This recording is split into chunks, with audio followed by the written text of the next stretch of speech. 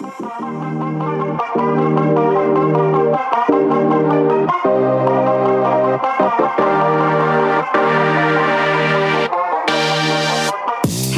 and welcome to Associated, a podcast making venture capital more accessible. My name is Francesca and I'm joined today by Lois. Hello, Lois. Hello, how's it going? Not too bad, thanks. Before we crack on, I just want to let everyone know that this episode is a little bit complicated in terms of some of the terminologies that we use. If you're new to venture capital, why don't you head down to our Notion page, which you can find on the link, to educate yourself on some of the words, some of the jargon that people that aren't in the industry might find unfamiliar. So yeah, head on down there and I hope you enjoy this episode. Right, back to it. I'm very excited to welcome our guest today, Adam, who is a senior investor manager at Seedrs. Hi, Adam. How are you? Good. Hi, guys. Thanks for having me on. Week 2 of isolation, starting to go a bit mad, but yeah, not bad. Yeah, it's interesting times we're in. So I guess this is the Corona season. Hopefully there won't be any more seasons of it. We were talking to Nick Sandu last week, and he was saying that he created a Slack channel for his group of I heard that. Yeah. Has your team done anything to keep the morale up? Yeah, we've kind of got a fun one and a more serious one. One is I guess labeled cabin fever, and that sort of general funny links, memes, and then the other one which is a bit more serious, government intervention, all the serious stuff. So yeah, sharing a lot of stuff. Not a lot of cooking though. I think cooking so much more currently, but we should do a bit more of that. We did a MasterChef competition a couple of years ago in the office, so I think maybe we should revive that. It's a good idea. You were saying that you've lost your sense of taste. Yeah, well, it's unconfirmed, but I'm pretty sure me and my wife have had COVID. We've lost the taste and smell. It's now kind of come back. So, and I was, it was a bit fevery and shivery, but it only really lasted about a day. So it wasn't really bad. But I think they're still kind of confirming the symptoms. So who really knows, to be honest? If you're doing a competition remotely on food and lunches, then the only real scoring system you can go on is based on aesthetics. So regardless of whether it tastes nice or not, you can still win. That's true. Yeah. Well, just like people just photographing their food, in restaurants. Just make it look good. It doesn't matter what it tastes like. Exactly. Awesome. Perhaps we can talk a little bit more about what you do at Seedrs and your team and how it fits within the wider business. Yeah, sure. So the core business of Seedrs is the public equity crowdfunding platform. It's fairly, I think, well known in the space now, where it's giving companies an additional source of capital to add to their traditional capital mix. Helping companies raise anything from 50k up to 8 million euros typically, but kind of on average around 750k to a million is typically where we're seeing the average round size. So that's typically providing, I guess, retail investor access to the asset class. And I think people are kind of fairly familiar with the model now. So I lead our institutional team, and we work primarily with our network of co-investors, driving co-investment activity to the platform. It was originally started as a function mainly to help portfolio companies raise follow-on capital. We're funding anywhere between sort of 10 and 15 companies a month now in terms of volume. So it's an enormous amount. And from a portfolio perspective, that roughly equates to about nearly 420 or so portfolio companies. And, obviously when they're growing quite rapidly, coming back to raise more capital and actually just are in need of that larger strategic Series A, Series B investor. And we realized that actually we really needed to help them, I guess, raise follow-on capital. We've gradually been doing a number of organic co-investments with, Draper, Oxford, Jamjar over the years, but had never really kind of formalized those relationships in terms of sharing deal flow and driving co-investments. So we started getting a lot of our portfolio companies coming up to saying, so you guys did a co-investment with Draper, would they be interested in our Series A, for example? So this is starting to happen, a lot more regularly. So now sharing capital of 500 institutions or so, and that's everything from an accelerator fund all the way up to, investment banks, private banks, family offices, etc. So as you can imagine, that's quite a high number of investors to work with. So it's kind of giving our institutional co-investor base with access to our portfolio and our new businesses coming in. And then equally, it's following capital from our co-investor network. So, for example, MBS or True were, I guess, leading a funding round. It's then helping them find the remainder of the round and listing that on the platform. So yeah, it's mainly kind of driving the deal flow, sharing relationships, and co-investment activity on that side. On the other side has been on fundraising. So we've raised and deployed about 25 funds now to date, and that's been typically accelerator funds or what we call sort of co-investment vehicles. So accelerator funds that we've worked on, Pi Labs, Collider. It's giving these types of organizations the infrastructure to raise capital into a cohort of companies. So not only we're helping them raise capital, but also we're kind of the back office infrastructure to deploy the capital into those funds. So they don't need to become a regulated investment manager, for example. So those have been quite popular for our investors anyway. And then there's the other, I guess, more recent structure that we've done is where Seedrs can act as a limited partner in an institutional fund. So we're an LP in CCAM's fourth fund, running a feeder fund structure, allowing 70 of their founder network to invest into their fourth fund. So if you think about a CCAM from a GP's perspective, adding in another 70, 100 individuals as individual LPs becomes an admin nightmare. So we're providing the infrastructure not only to aggregate those investors under one LP, and then we're managing the ongoing drawdowns on an ongoing basis. So it's providing the kind of the tech infrastructure to help them raise that capital. So yeah, that was fairly ad hoc transaction, and hopefully we're going to do more of those. There's been quite a bit of interest, but it's making sure that we're, I guess, prioritizing things correctly through our product roadmap. So yeah, that's kind of the what we're doing on the fund side. Awesome, and I just want to sort of try and condense all this information. So in terms of the different things that you were saying, so the main thing Seedrs is known for is the crowdfunding, where individuals can come on and invest their money onto the platform.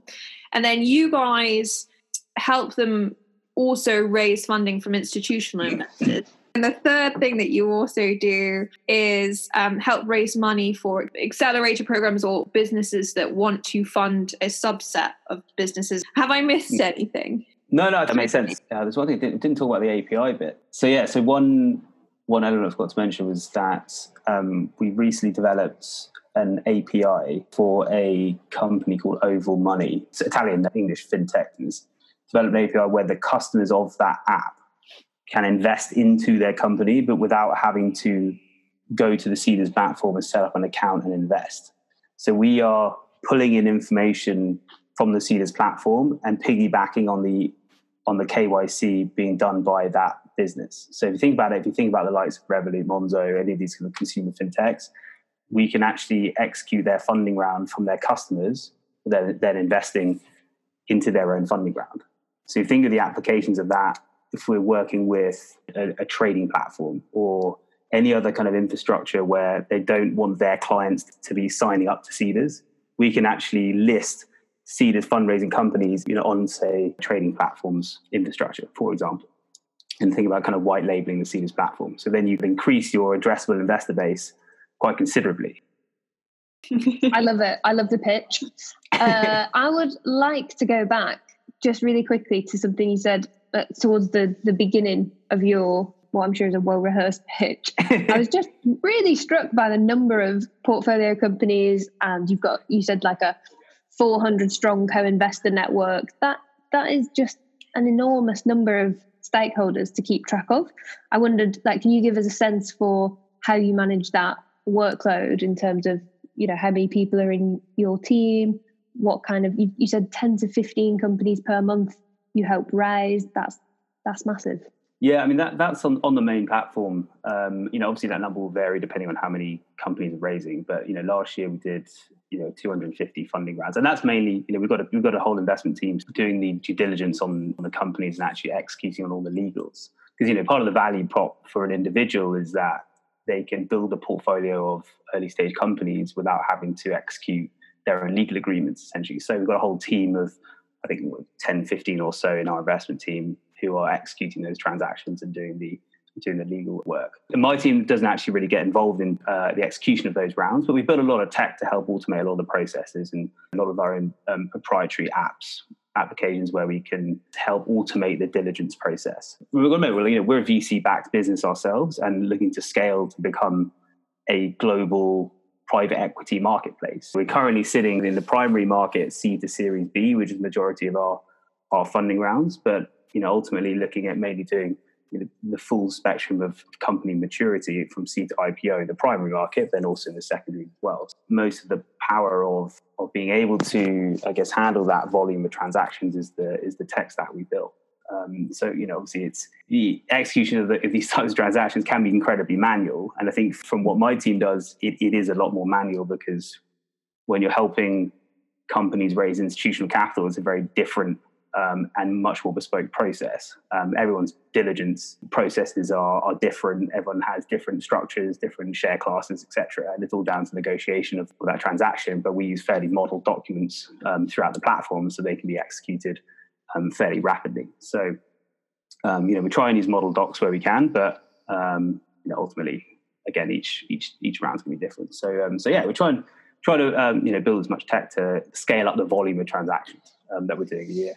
And from a post-investment point of view, I guess company and investor communication is done by the platform. They've got their own post-investment page to keep investors up to date, and that's that doesn't need any human input. So yeah, it's a challenge for sure, and that's kind of what we've been focusing on, is building the plumbing on the infrastructure of the platform to handle a volume of transactions. So institutional investors log on as if they were an individual and put the money in, or is there a more bespoke process and there's not a platform? So the first bit, it's a good question. I was actually going to come on to that. So the institutional piece, we've actually created something called our deal room, which is at the moment a bit of an MVP of an institutional version of the platform.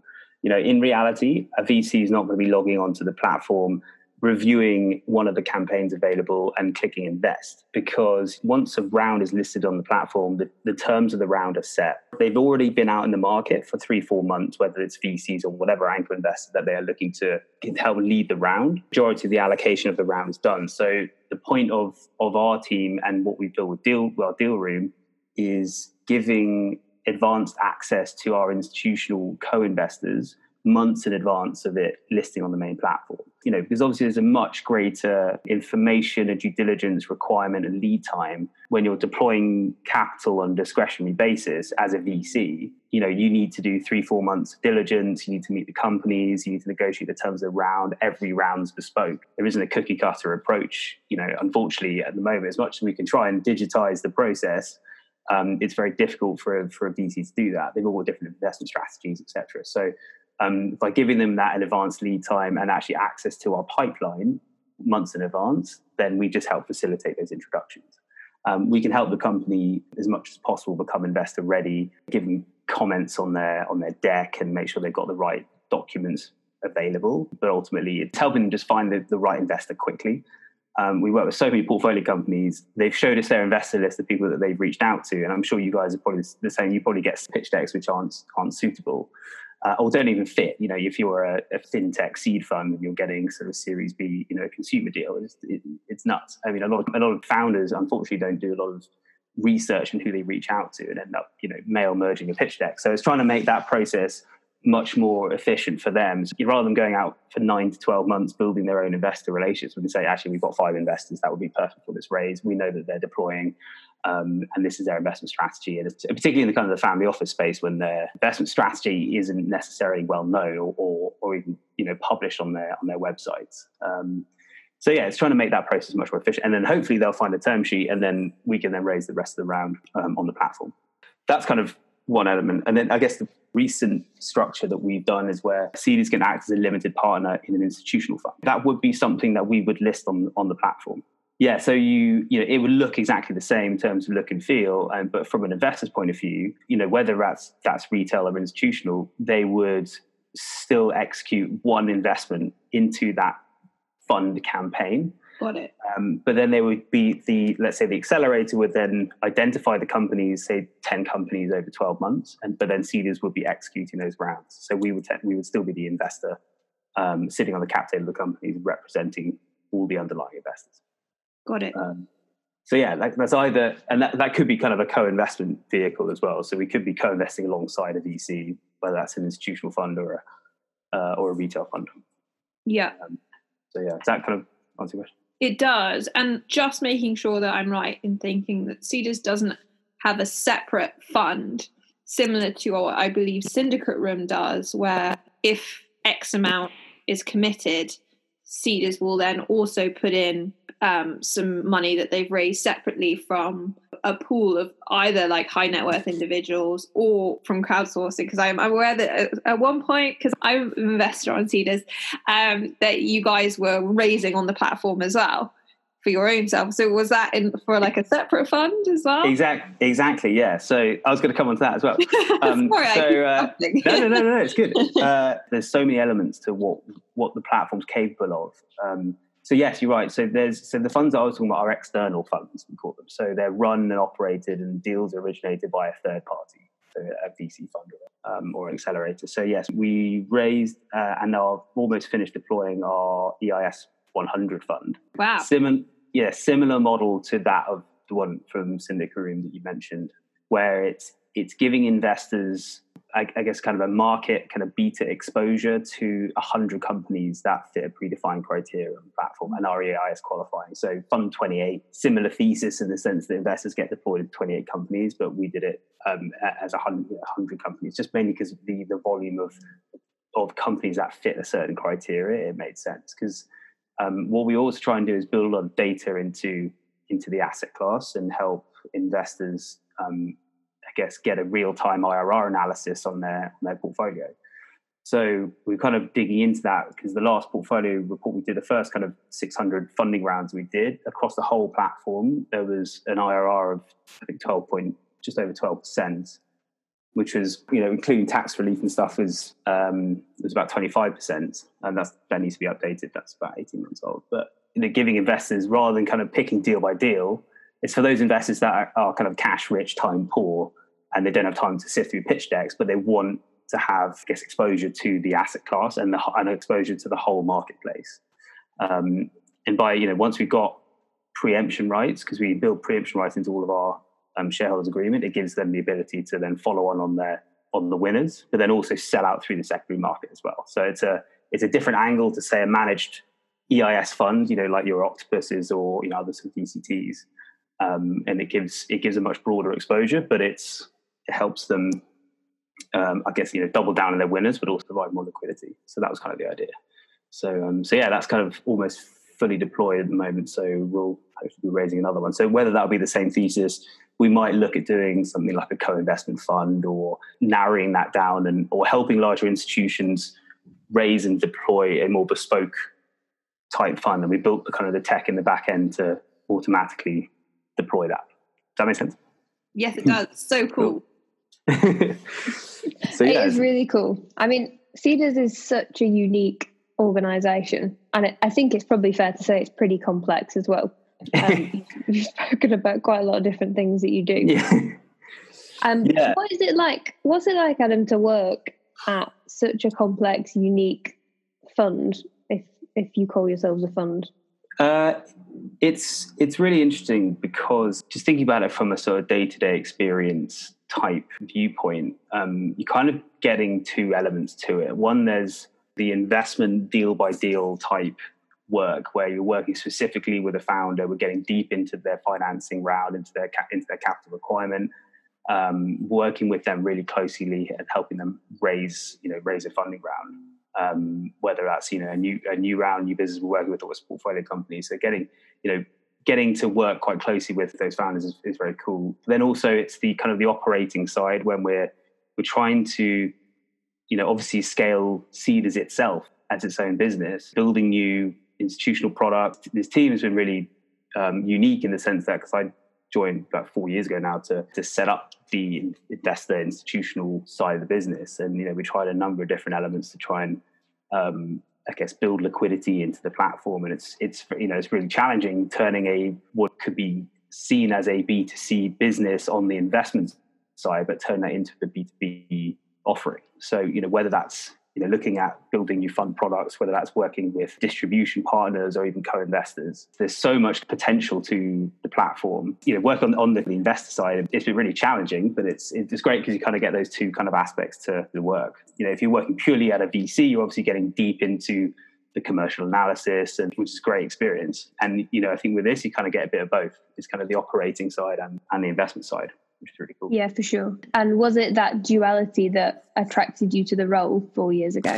Yeah, absolutely. I think it was back then, it was a very high growth. I know I don't want to use the word disruptive, but because it's awful. Back then it's very different. It's a very different business. There's only, I think I was employed 25 or something, working in a small sort of co-working space. I think we just raised our Series A. So we on a big hiring spree, big growth spurt. And it was, it's nice because it was starting a business within a business. We've had to develop, what's the value prop? Do we have investors to work with? What are we actually doing? We tested a number of different areas, and I found that element a lot more entrepreneurial. Obviously like reviewing pitch decks and turning that into a co-investment service kind of came later down the line. But there was a lot of analysis on the platform investment side. How are we identifying any trends? How can we build liquidity into the platform? We quickly then moved from trying to work with introducers, either financial advisors, whoever, and actually quickly moved to working with, VCs and early stage principal investors, because actually they were the investor base, the market that was actually deploying capital into early stage companies. So yeah, there's a lot of trial and error. But there's a lot of autonomy as well in trying to figure out actually what the direction is. Yeah, absolutely. Francesca mentioned the chat we had with Nick a couple of weeks ago, and I think we were talking with him a little bit about he's been a founder and is now a VC, and we talked a little bit about the dilemma of what would you rather do, and both things obviously have their attractions. It sounds like you've kind of got the best of both worlds. Yeah, I mean, well, now I think so. Yeah, absolutely, and it's been a hard old slog. Don't get me wrong, but I think because I initially came from a much more kind of institutional. I started off at Morgan Stanley, finance, accounting grad. A couple of years after the financial crash, banking sector was just about recovering. I didn't really want to be an accountant. I wanted to work in investments in some shape or form. Researched a few different asset classes. I ended up working for Morgan Stanley as working with credit derivatives in their finance teams, a middle office role. Absolutely loathed it. If you're comparing it from an asset class investment perspective, private equity to credit derivatives, they're completely different worlds. I think there's such a high degree of separation, even from public equities. If you work in asset management, you're working behind spreadsheets and financial models and having very little, I guess, collaboration and connection to a founding team. And early stage companies are all about the story of the founder. See, the best founders, they can tell their story really well in a pitch. And that's the element that I found so interesting. That such an admiration for those types of founders. You've got to be a jack of all trades. Obviously, they are going to be experts in either the technology or the market that they've been working in, but have to also do a bit of marketing, do your accounting and modeling, and it's such a stressful and challenging thing to start a business. I mean, I haven't done one myself, but on an analogous basis, it's starting a company within the scenes. It's been quite similar. I've been doing my own marketing collateral and doing it's fairly similar, I found. But yeah. So, I mean, after Morgan Stanley then moved to an investment manager called Ingenious, they ran a number of VCT, EIS and SCIS funds, either investing across kind of property, clean energy and media were the sectors they were known for, but also running kind of more generalist venture strategies. And that was kind of, I guess, the first step. Again, looking at it from a tax point of view, it was really boring, but actually the underlying assets and underlying investments were really, really cool. They had a festival portfolio, they had a seed fund, and that's kind of when I started to move slightly more into, I guess, the startup world. And then the crash, all the kind of the alternative financing models started becoming a lot more mainstream. Not only sort of equity crowdfunding, peer-to-peer lending, invoice financing, kind of post-crash started becoming quite mainstream methods of financing. So then it was quite a nice move to see this. So yeah, that was kind of the journey. Yeah, No, I mean it makes sense. But I imagine the job was pretty hot. So what do you think made you stand up against the other candidates that applied? Oh, good question. Do you know what? I think it's actually just being so over-prepared. Fortunately, I had flu or something. Either way, I was ill for the week before my presentation. Oh, no. So I got through to the third round. Luckily, there was a lot of crossover in terms of my experience working with the EIS funds. And I think that was initially a direction that we wanted to go with Seedrs, exploring kind of building our own EIS fund, etc. So there's some complementary experience there. But I think, yeah, it was just being so over-prepared. And I spent, 10 days before my interview putting together my 90-day plan, which is the third round. It's making your application relevant and doing the right research. When we started building out the team, there's now 3 of us in the team. I don't know, Patricia and Louise Harvey. But when we started hiring Patricia, actually starting sifting through CVs, and actually you can tell from a mile off when a person hasn't done any research at all. In the cover letter, they don't make it relevant to the company. It's a cut and paste job.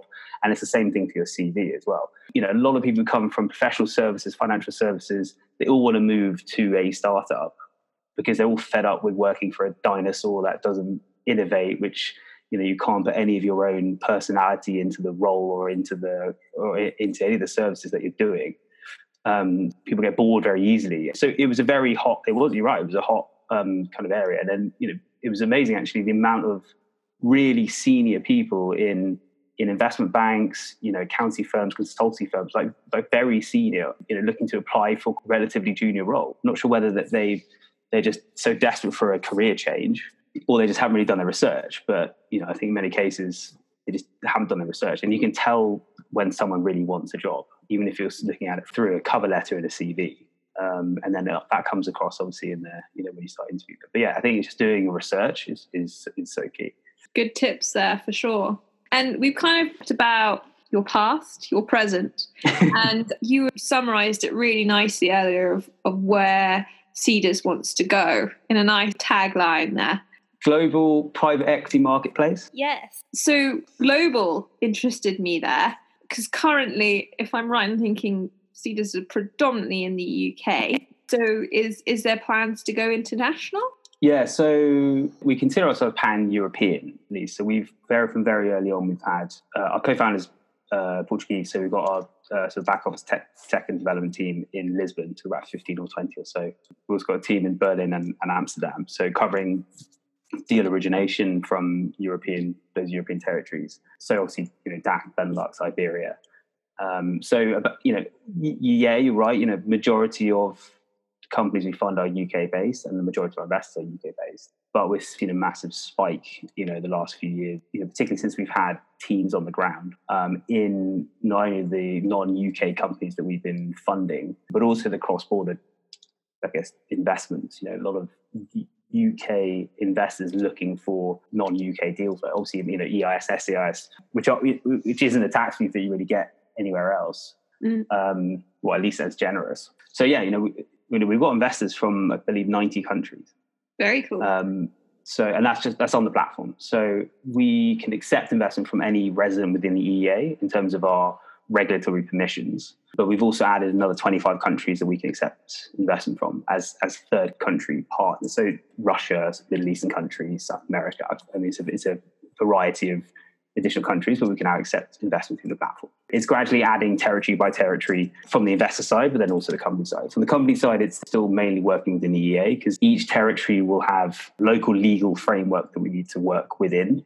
So once we've done one deal in one country, it's very easy for us to replicate the process. Some countries are trickier than others.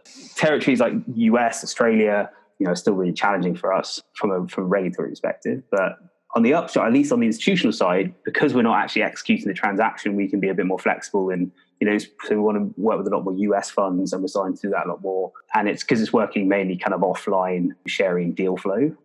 We can be a bit more kind of widespread on that side. So yeah, that the plan has been global and working with individual companies across the world. So that's the plan. So I think in the short term, we're going to be focusing more on Nordics, Eastern Europe, as well as obviously the Benelux and Iberia territories. I mean, bringing up the elephant in the room, obviously these are fantastic plans, but given the situation right now, what's your initial strategy? Every fund seems to have a slightly different one of moving forwards right now. Yeah, it's, I think we're still quite early on in the pandemic. I think in terms of our initial response, I think like most investors focusing on portfolio, making sure that they get through the next sort of 3 to 6 months. I don't think anyone's really sure yet what the long-term effects are going to be, but I think it's fairly safe to say you can expect some kind of fundamental change to our consumption habits, to travel habits. They're going to be sectors that are hit and already are hit really hard. I think whether it's focusing from new funding rounds and helping raise fresh external capital, it's going to be focusing on those sectors that are doing well. Your in-home entertainment, deliveries, conferencing, all those types of some sectors that are doing well, will start to see investors still deploying capital. Obviously, there's going to be massive downward pressure on valuations, but that's, I think, the market kind of reset that everyone's been expecting. The last couple of years have been pretty frothy, I think is a term I've heard a few times, to say the least. So yeah, I think there'll be an adjustment in the types of companies that get funded across the board, whether it's on a platform or 3DC or whoever.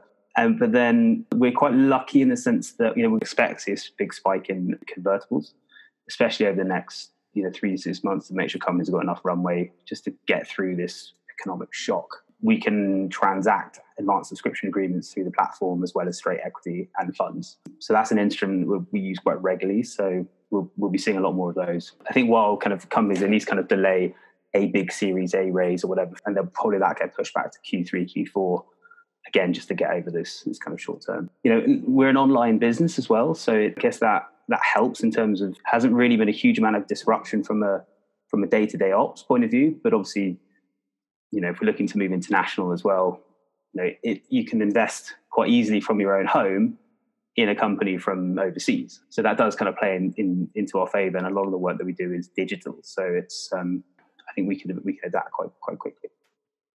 So provided there are companies raising, moving on to, I guess, the secondaries, what we'll start seeing as well, people who have individual angel portfolios being able to transfer their shareholdings under Seed as nominee. So using us as the digital infrastructure to hold their portfolio and actually trade shares through the secondary market. So even if primary deal volumes start dropping, we can still do a lot of work on the secondary side as well.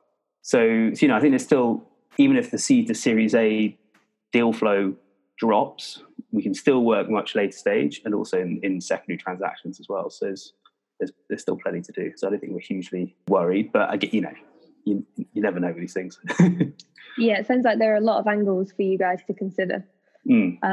Actually, let's go to question time, because we've got a question from our community that focuses on this. So this is a question from Julia, and Julia wants to get your thoughts on what founders raising seed funds at the moment should be focusing on, given that it's quite a difficult terrain to navigate.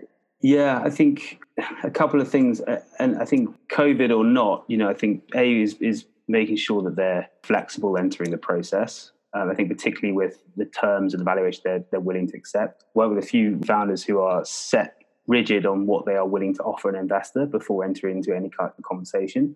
Start as flexible as possible. Have a number in your head and what you want to achieve in terms of target valuation, but ultimately this is a two-sided transaction. That, and also just do your research, get to know who you're looking to raise capital from. What are their objectives? What are they getting targeted to achieve? I think a VC's investment strategies can be very different from an EIS fund or a VCT in terms of investment strategy, and making sure you're tailoring your pitch to suit that type of investor. So many times you see either altering your pitch deck or even within a meeting, making sure it's relevant for that investor. And then I guess in kind of COVID world, it's addressing it. Don't just assume that it's economy as usual, business as usual. It's not. I think we've got a few term sheets from some of our co-investors coming into the companies we've been working with, and they've come in just before kind of outbreak, and they're now pushing in an additional layer of DD in terms of what is the COVID impact. So make sure that's fully mapped out and run a number of other model scenarios around what is the assumption of having almost minimal revenue for the next 3 to 6 months, what are those scenarios? How does that look like? Because that just shows that you're prepared and, you're not just carrying on as normal. So yeah, those are a couple of things off the top of my head.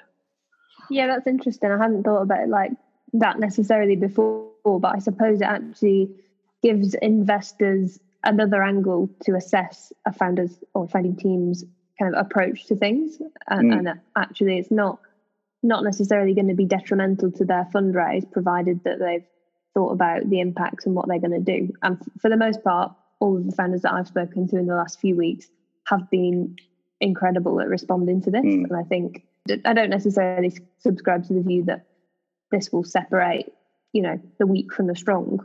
I think there are too many kind of unknowns for that to be true. But I do think that a lot of founders will be able to rise to the challenge. Yeah, and this can turn out well for some companies. So yeah, I think it's just having the kind of emotional intelligence to make sure that that's actually being addressed. Don't wait for an investor to ask those questions. Give them that information, be upfront with that information, and just show that you've actually thought about it in a sort of worst case scenario. Yeah, for sure. And again, that's good practice regardless of what circumstances you're in. Exactly. Yeah. I mean, do it anyway. But yeah. Right. Thank you so much. Adam, is there anything that you want to plug or talk about while we've got you? Anything you want to plug? Oh God, lots of stuff. I think quite a lot of stuff I've plugged anyway. I think for the VCs that we're listening to this and we haven't met, drop us a line. Good to meet for a coffee. And then it's just kind of just making sure we're building those relationships and making sure we're kind of sharing deal flow, sharing ideas. Other than that, log on to the platform, have a browse. Right. Where can people get hold of you? Email's fine. So adam.reeve@seedrs.com. I mean, or Twitter. I don't use Twitter. Tweet me. Okay. No, don't do that. Nobody tweet Adam. He won't get it. Nobody tweet me. I might get it. I need to up my social game. It's really bad, especially Twitter. Oh, you can use this time wisely then. Exactly. Yeah. I've got one quick question, Adam. Are you hiring at the moment? Not in my team, but I'm sure the tech and development team are hiring. They normally are. So yeah, I think we'll have a few listed on the website. So I can't remember exactly off the top of my head, but yeah, have a look at the careers section on the platform. Good to know. Amazing. Well, thank you so much. Yeah. Well, thanks for having me. Enjoy the rest of quarantine. Thank you. I'm coming up to DIY haircut time. Oh, so, yeah. That's gonna be interesting. That will be a good one to add to the Slack channel. Yeah. in the serious one, obviously. Of course, yeah. Of course. You've got to look good. It won't look good. Great. So thank you very much, Adam. We've really enjoyed talking to you, and to all of our lovely listeners, thank you so much for tuning into Associated. You can get updates on the latest guests and episodes on Twitter @associated_pod. And if you want to get in touch with us via email, like Adam, you can find us at associatedpodcast@gmail.com.